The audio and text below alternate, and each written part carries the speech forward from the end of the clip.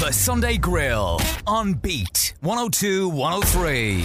Well, writer Megan Nolan is my first guest on the Sunday Grill this morning, author of the acclaimed Acts of Desperation. Her latest novel is called Ordinary Human Failings, and if you love a family drama and true crime, well, this is the book for you. Megan is from Waterford City and returned home this week to 2 talks at Waterford Book Centre and Carrickfergus Library during the week.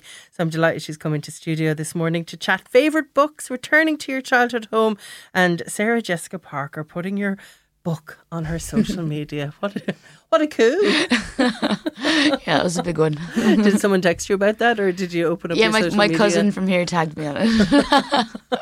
The dream, eh? You're very welcome and welcome home. Thank you. Thanks for having me. Have you gone to your childhood home? Have you reverted back to being a 10-year-old? Yeah, although I was talking to someone about this the other day because I moved around a lot as a kid. The house that my mum now lives in, she's been in since I was 17, so I don't go home to the one that, like any of the ones that I was a real kid in, so I've got a different vibe with that. But, okay, good stuff. But I was 17 in that house, so I have a bit of that. So you're being made to eat your dinner and all those yes. things. Yes. Yeah. And what's it like being home? Is it good?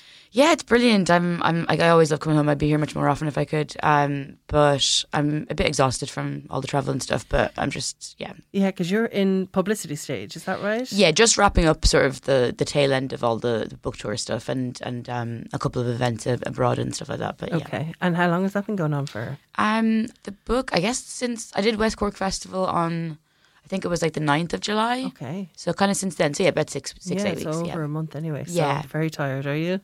Yeah. I mean, it's all good stuff. Obviously, I'm like, it's all stuff I'm thrilled to be doing. But yeah, I'm just a little bit exhausted. Yeah, I can imagine. And all a bit of a whirlwind, I suppose. Yeah. Did it then just go back to normality and back to writing another book? Yeah, it's kind of helpful in a way because I'm absolutely desperate to get back to work now. And, it's kind of good to have that push of I need a bit of the panic of going, oh God, I haven't done anything for 6 weeks. So I really need to get on it now. So yeah, I'm kind of looking forward to going back and just getting the head down a little bit. And how does it feel to be over that kind of almost, difficult second album that people talk about? Your first book had such great acclaim, Acts of Desperation, that was there a bit of pressure with the second? Yeah, not so much in how it did commercially or anything. Like, people always think this is about self-deprecating, but like books don't sell anything compared to any other art form. You know what I mean? Like, if you look at what numbers books actually do compared to a film or a song or whatever, it's so little that you can't even really think about that side of things because it just doesn't really come into it. So I wasn't worried about sales, but yeah, I obviously I hoped the people who liked Acts of Desperation wouldn't hate the new one, and some of them do, and some of them will. It's a very different book. It is very different. Yeah, and the blurb just grabbed me straight away. A dead child on a London estate, and the finger of suspicion pointing at one reclusive Irish family. The Greens. That is a podcast in the making. And we love a bit of true crime. Where did this idea come from? When was your kind of light bulb moment of, I might do this? So I read this book called Somebody's Husband, Somebody's Son, which is a true crime book, but it's a really good one. It's not like I read all sorts of true crime and all sorts of books in general, but this would be like a particularly literary, very well executed and researched version of true crime, I would say. He's a really interesting writer, actually, Gordon Byrne, and he would always go and live in the places that he was writing about for years at a time, so it's very invested. And he wrote about the Yorkshire Ripper, Peter Sutcliffe. And there was just an anecdote in that book about a tabloid journalist approaching Sutcliffe's family, many of whom were working class alcoholics, and offering them money and some pocket money basically to be put up in this hotel and kept sequestered as a source on tap. And so I was struck by this idea of the hotel, and that's where the idea for my book came from. And it's set in both here in Waterford in the southeast and in London. That's right, yeah. And in the 90s. Yeah, in the 90s, and it goes back into the past a bit then, yeah.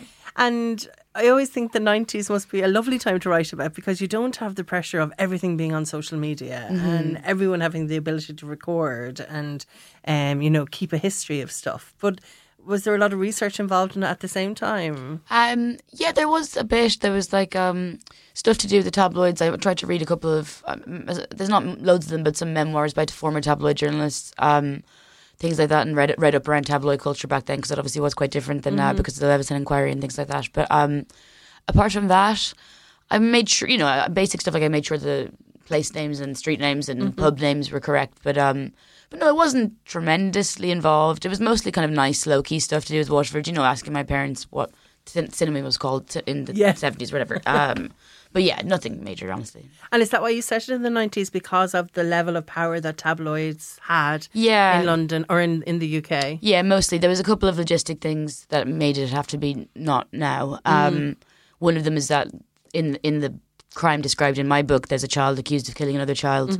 And if you were to set it any later than it is, I think you couldn't avoid but having to refer to James Bulger in that case, because that's obviously such a huge, famous, horrifying crime that was like, you know, so defining in England for such a long time. And so I didn't really want to get into a real life crime, but I thought it would be almost strange to not refer to it if it was set later on.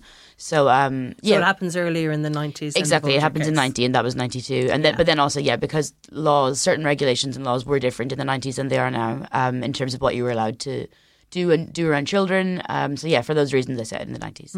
And what was it like writing that? Because I think as consumers of, you know, podcasts and novels, we love the tragic and we love the weird and, you know, almost how could a human being do those acts? But what was that like writing that? Well, I didn't get into anything explicit. Like I knew I didn't want to do that. And I did, you know, I think you'd have to be a really good writer, like a really world-class, exceptional writer to be able to write something as horrifying as a child's death and not have it be really exploitative and horrible. And also, I just didn't want to do that myself personally anyway. So I don't go into anything in detail about the death really. But more so obviously I'm interested in how a child can be capable of violence and what, like, the sorts of children. I read a lot about that, did a lot of research about that, about the commonalities between children who are either kill or capable of violence, of extreme violence. And, you know, there's lots of differences between them, but a core common thing is that they have been alienated from their parents and family in very, very early childhood. And so, that's obviously part of the story, is Lucy's alienation from her mother. Okay. And the question that every author gets asked about movies and being optioned for a film, is that on your mind, or is there talk about it? Is this... There's always talk about it, like, you just kind of can't take anything seriously. I've heard other authors say that you might be optioned for a movie and 6 years down the line, nothing has happened. Yeah, so. My first book was optioned for television, and that was great, and obviously it's nice that people see that potential or whatever, but... And it's useful financially. They kind of, even if they don't make it, they still pay you some money. But I honestly, I don't really think about it. It's not my world, and I'm not against trying to involve myself in that world. I don't mean in terms of my own books, but like I'd be interested at some time to try to learn to write scripts. But it's not my concern, and like I have to write books primarily, so I just leave it alone. See what happens. Probably the best idea. And tell me about your own, like the sort of books that you like yourself. I read somewhere that when you were a teenager, you say is when you read the most. But I don't think you were reading the sort of things I was reading at 13, like Judy Blume and stuff like that. I did read that as well. But you liked a lot of other very prose-driven kind of books, did you? Yeah, I liked it. I liked, you know, I read everything, so I was very into Judy Blume and YA stuff. But I was reading adult books from the time I was about 11 maybe. And actually we were just talking about this last night at the library, that like, I'm not going to blame it entirely on this, but partly that was because when I was a kid, I lived in Ballybricken, and there was a sort of like interim library in Ballybricken because they were doing up the central one. And it was a bit haphazard, like the books were sort of everywhere. And so I kind of came across a load of adult novels that I shouldn't have because they were in the wrong section. So I ended up reading, like, I remember specifically I read The Virgin Suicides by Jeffrey Eugene Days when I was 11, and that was very like, wow, you know, it's very striking and adult. And aside from that, I loved like a lot of the like contemporary American fiction of that time. So like I loved Franzen and Bret Easton Ellis and people like that, who I still really like. But as I've gotten older, I've tried to like read more Irish stuff and more women, and like I think back then I just mostly read American men basically.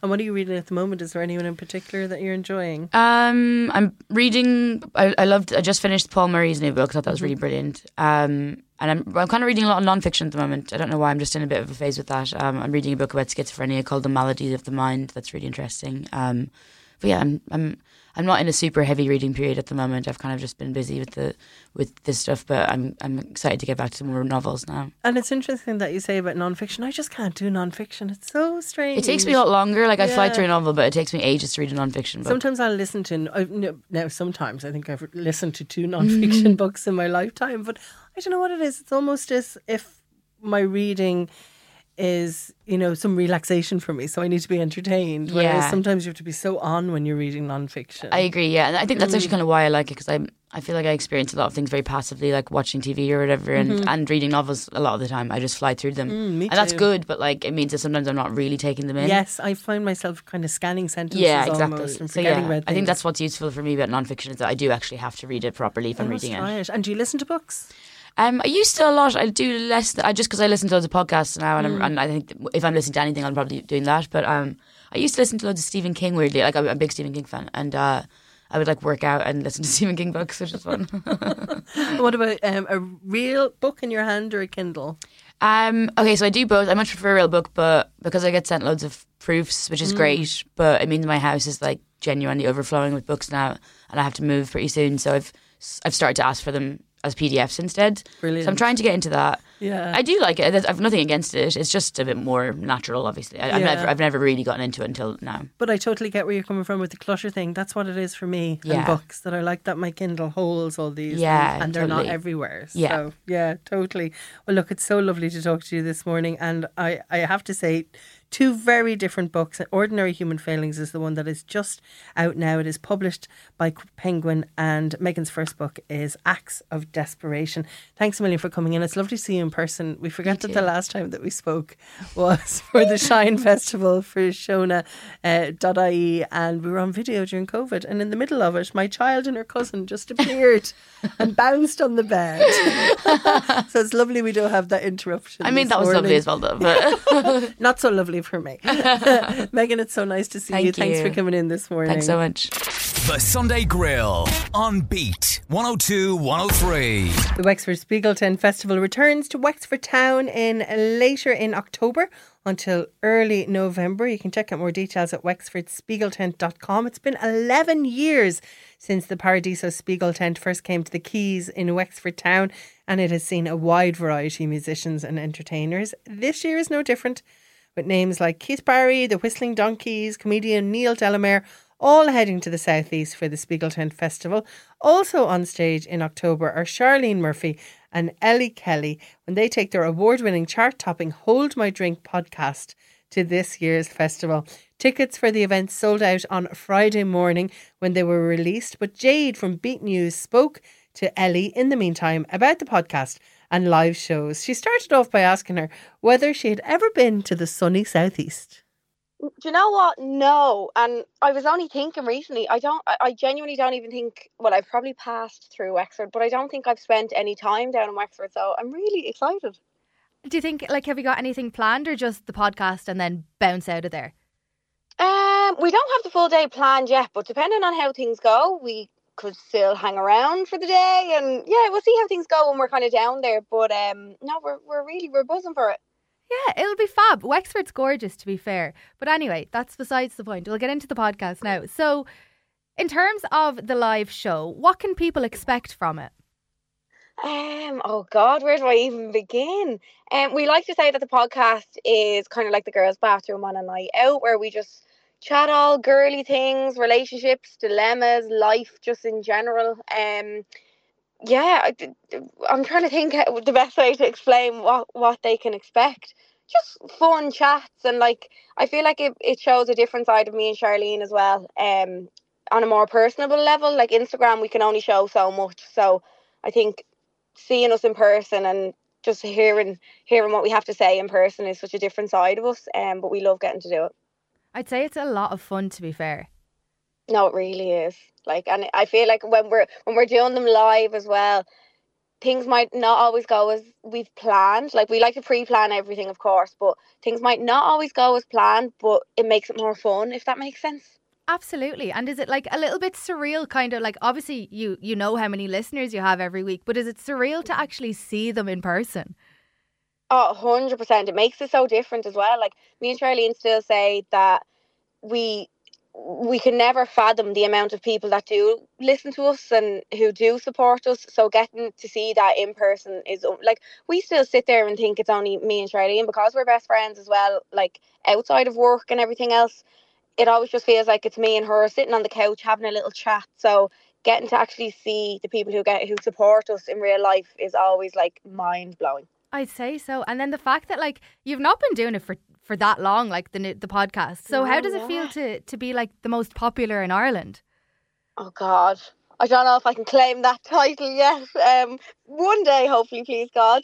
It's mental. We can never thank people enough for the support. We didn't know where this was going to go when we started. Our podcast it'll be 2 years old on the 13th of October, I think it is. That was when we released our first episode. So 2 years down the line to see the support, and like when we started this, we might have just thought, oh, we'll just get kind of 6 months out of this, or like we didn't know how long we'd kind of be able to do this for. So to be able to be here 2 years later and getting to go to places like Wexford and Cork and doing all our live shows and stuff, like it's just amazing. I'd say it's so much fun. But then is there any particular reason that you chose the colour pink to kind of be associated with the show? I think it's just that me and Charlene are kind of girly girls, and it's just, yeah, I think that was kind of the easiest way to go. And yeah, I think pink, when you think of me and Charlene definitely anyway, she's like our little Irish Barbie. So she really is. So thinking of the two of us, I think pink was the best colour to kind of go with. And then you have a section of the podcast called Secrets from the Stalls. Can we expect any secrets to be revealed in Wexford? Definitely, we always do it. We like, and the part that we love the most about doing it live is that, like, there's secrets that we'd like to tell in person, kind of. So, like, I feel like when we have them recorded, it's different because people can go back and listen to them and stuff. But the fact that we just do these live and it's just so off the cuff as well, there's definitely secrets that are going to be spilled. Whether we plan on doing it or not, that's the fun part of it, is that sometimes they can just kind of come out and we're like, oops.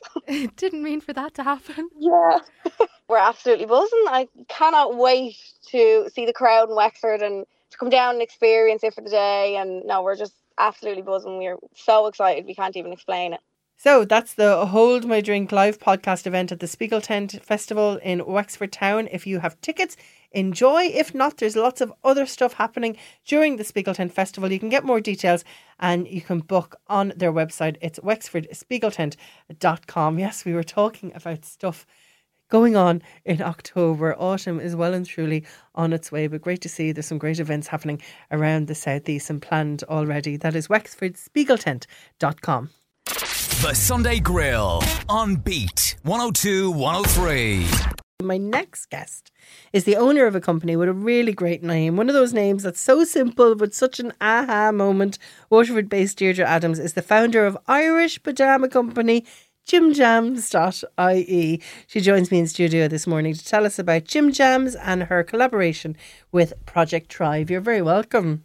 Thank you, Orla. It's lovely to be here. Did you have an aha moment with the Jimjams? Yes, I did. I did really. You know, we put a lot of time into thinking about a name for the business, and we looked at lots of different things. But Jimjams felt right.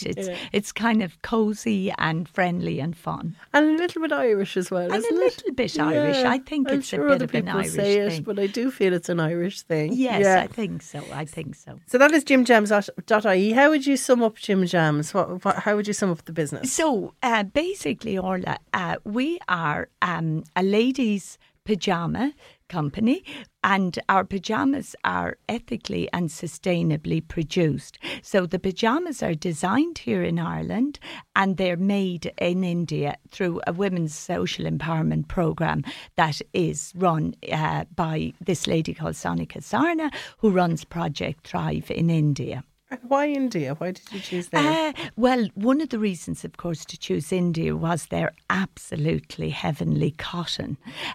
So I wanted to have them manufactured in a place that would be able to manufacture them ethically.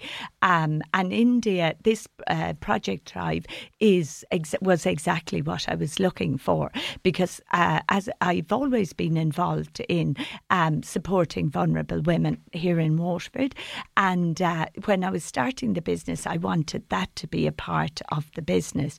So I went researching where you could get garments made in different parts of the world, but I focus very much on India because of the gorgeous cotton, and I wanted the pyjamas to be cotton, made from 100% organic cotton. So I went out to India and met with Sonika, the manager of Project Thrive, and Where are they based in India? They're based in Delhi. Okay. And so they have workshops in Delhi, and then they have links with villages around Delhi. Okay. So they have workshops in villages around Delhi as well. So it's not just Delhi, it's the countryside as well. So I'm sure that was a completely different experience to go to Delhi then, a completely different city than what we're used to. Oh my goodness, it's very different and absolutely gorgeous. I went out with my 2 daughters and we totally fell in love with India. It's such a beautiful country, and the colours are breathtaking, and the food, of course, is absolutely gorgeous.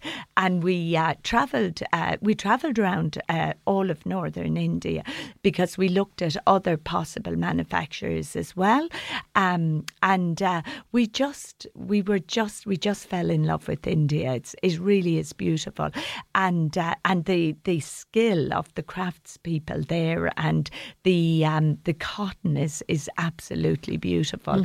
So it was everything we'd hoped it would be, and we combined our trip with some touristy things as lovely. well, and we visited the gorgeous Taj Mahal. Lovely.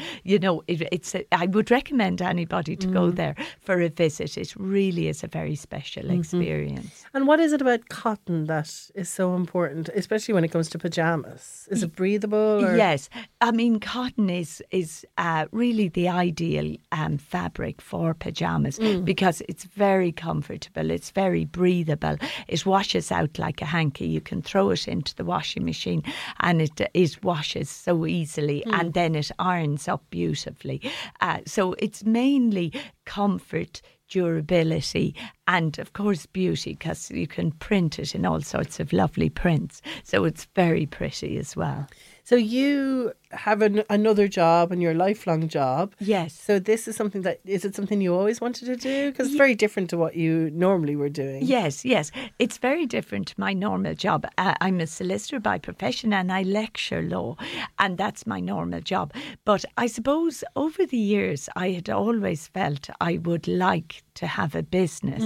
It was kind of a dream, I suppose. But then, earlier in my life I was busy bringing up children and so on, and I didn't really have time for something extra. So then when my children were grown up, my youngest was kind of going into going into 5th year, say.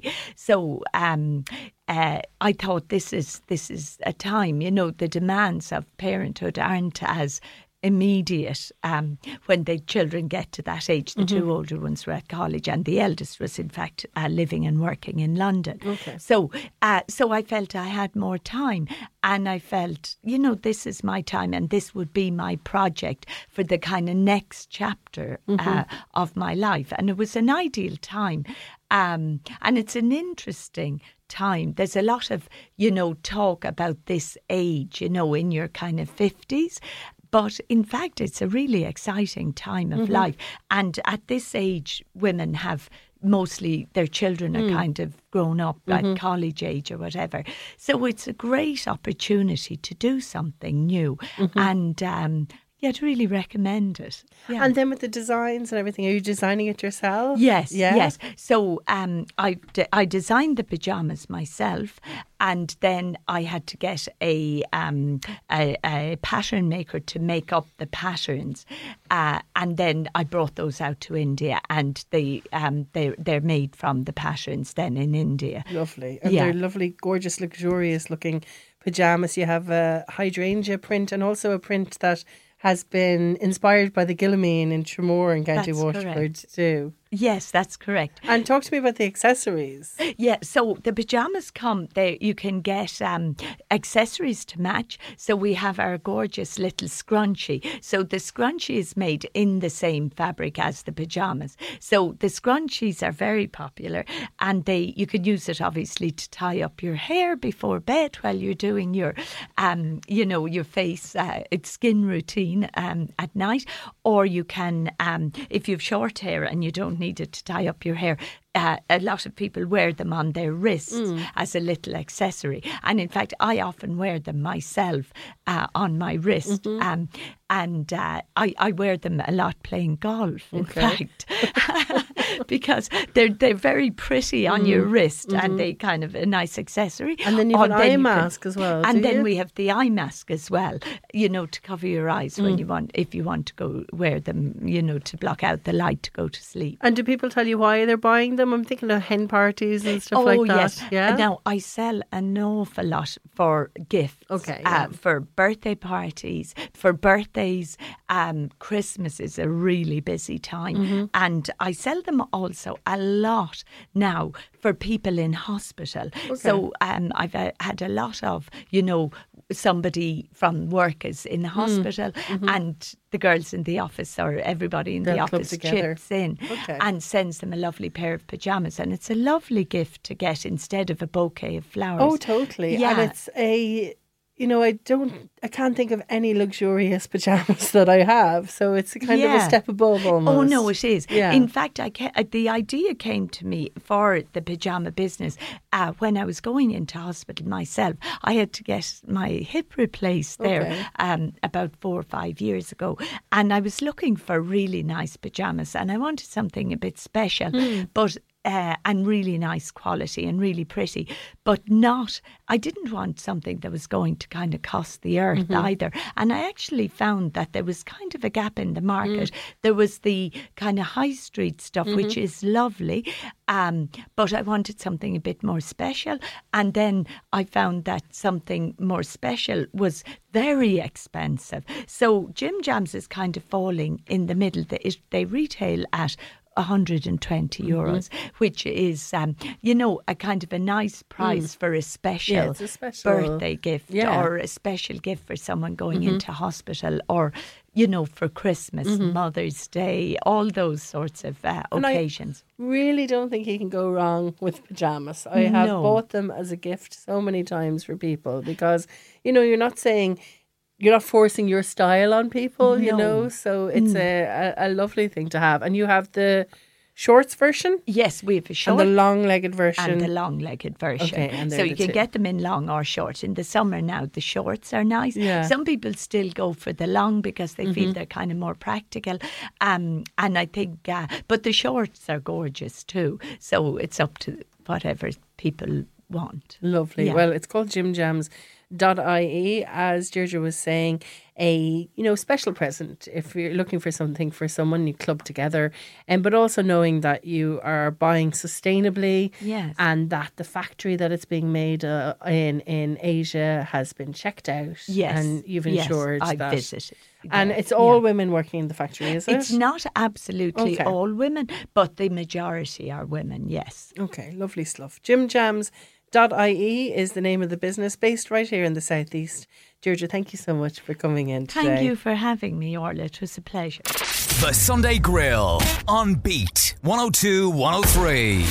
It is the Sunday Grill here on Beat 102 103. This is the time when we talk movies. And spoiler alert, Brian likes this week's movie a lot. And it's a horror movie, which is weird. For Brian. Yeah, well, Brian is not a horror fan. He laughs in the face of horror. I know, I do. And I did laugh at this one as well because they include a comedy in it. Which is good. Yes, that's probably why I end up liking it realistically. Okay, so this is an Australian supernatural horror film. If the music is anything to go by in this clip, it is terrifying. Yeah, it is. It is a small bit. It really does kind of induce fear, a small bit too fair. Okay, so the blurb is when a group of friends discover how to conjure spirits by using now listen to this, an embalmed hand. You had me at embalmed hand, but I'm gone out the door and back home again. Really? Because I can't deal with that fear. But isn't it just such a... there's many things. Okay, I'll come back to it. Okay, Yeah, we'll listen to it. We'll listen okay. to it. So they become hooked on the new thrill. Why? Until one of them unleashes terrifying supernatural forces. Let's have a listen to Talk to Me. Have you seen the group chat? You're doing it again tonight. No. Please. It's my mom's Remembrance Day. I just want to forget about it.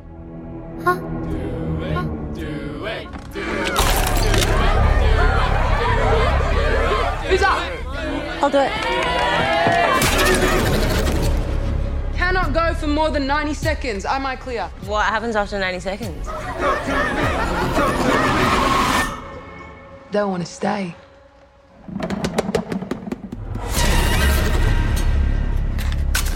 Light the candle to open the door. Blow it out to close it. Put your hand on it. Now say, talk to me.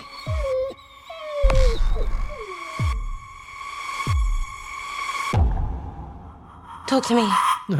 It's all about the music. Yeah. Bum, bum.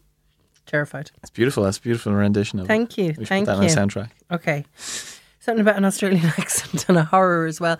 You know, it wasn't a horror, it was a slasher. It's the only movie that I've walked out of. And it was about a group of backpackers who used to get picked up by a serial killer and awful stuff. And I just was like, I'm out of here. It Really? was horrific. I walked out after about half an hour. Well, just when we were chatting there, and you were reading out the blurb spooked you. Spooked me. I think that's such a fantastic way of I don't showing think I'm a good... how clever this movie is. No, Yeah. but it's an Australian horror. Have you ever seen an Australian horror movie before? No, I don't think so. That slasher that I can't think of its name of. And in a way, I would put that in the horror genre, but I'd probably be wrong. Yeah. So you're talking kind of thriller, eerie kind of a horror. Well, it's definitely. Do you know what it felt a lot like? It felt a lot like Get Out. It was like. Well, is it not from the same production company? Is it not A24? It is A24, but what happened was they made the movie and A24 picked it up. Okay. And they didn't change a thing. I watched an interview with them on YouTube. Wow. A24 didn't change a second of it, they were saying. Well, it, like you said, it just seemed like something that they would make. So Yeah. it is in their vibe. Oh, 100%. They just, I feel like they're scouting out talent rather than creating it, which is, it's honestly beautiful to see realistically. No, totally. It also in this reminded day me, and age. again, another movie that I haven't seen at all because it was so terrifying was it Insidious? Or remember that film with Toni Collette and... Hereditary? Oh, what is it called? Hereditary? Hereditary. Yeah, Well done. Ari Aster.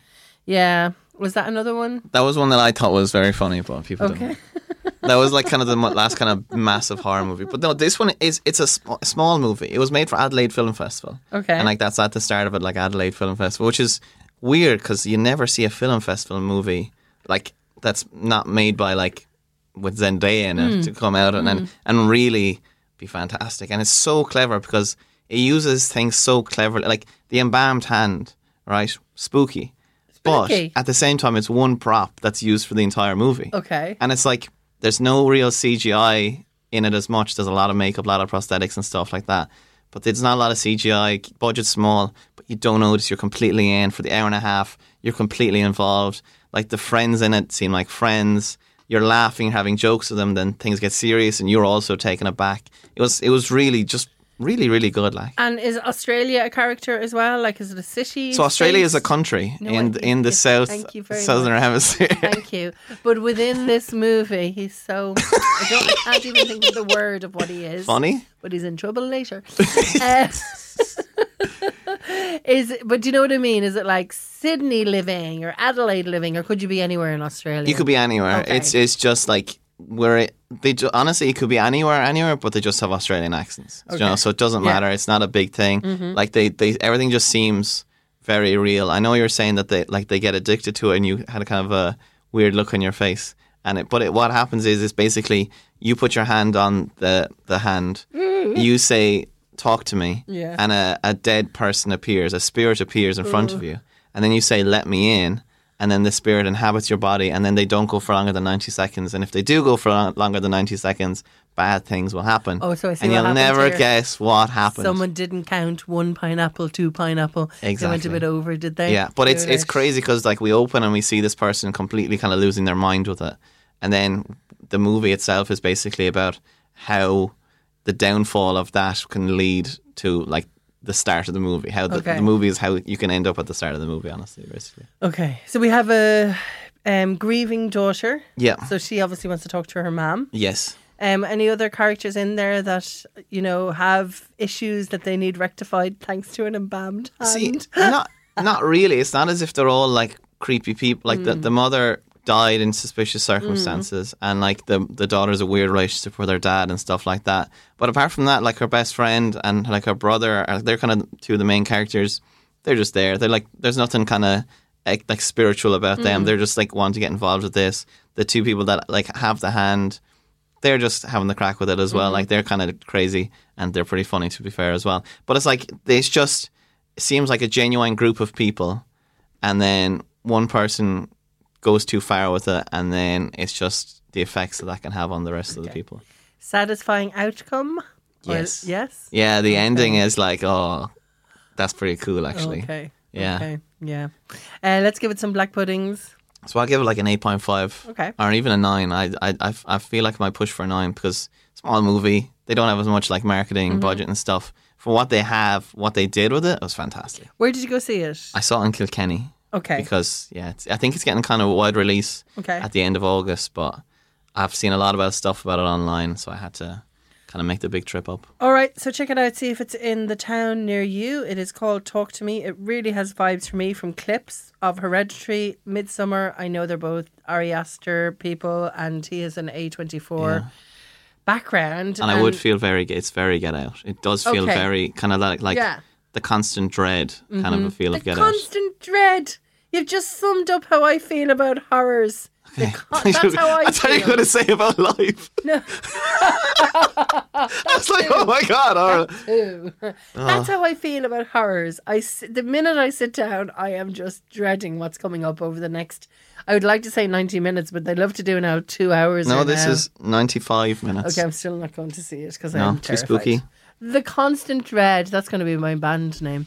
8.5 black puddings out of 10. Yeah. Good stuff. Next week, you're going to review a movie that when I heard about it, I thought my 7-year-old daughter would love it. Then I watched the clips and realised this is not for a child. Yeah, maybe not. It's called Strays. It features a whole load of dogs, some Jamie Foxx and other big stars like Will Ferrell. I think I would love it. Let's see what you think next week. Thanks a million. Hopefully it's good. Good stuff. In the meantime, it's called Talk to Me. Check if it's in your local cinema. It deserves to be. It's 8.5 black puddings out of 10. Thanks a million, Browners. No bother at all. The Sunday Grill on Beat 102 103.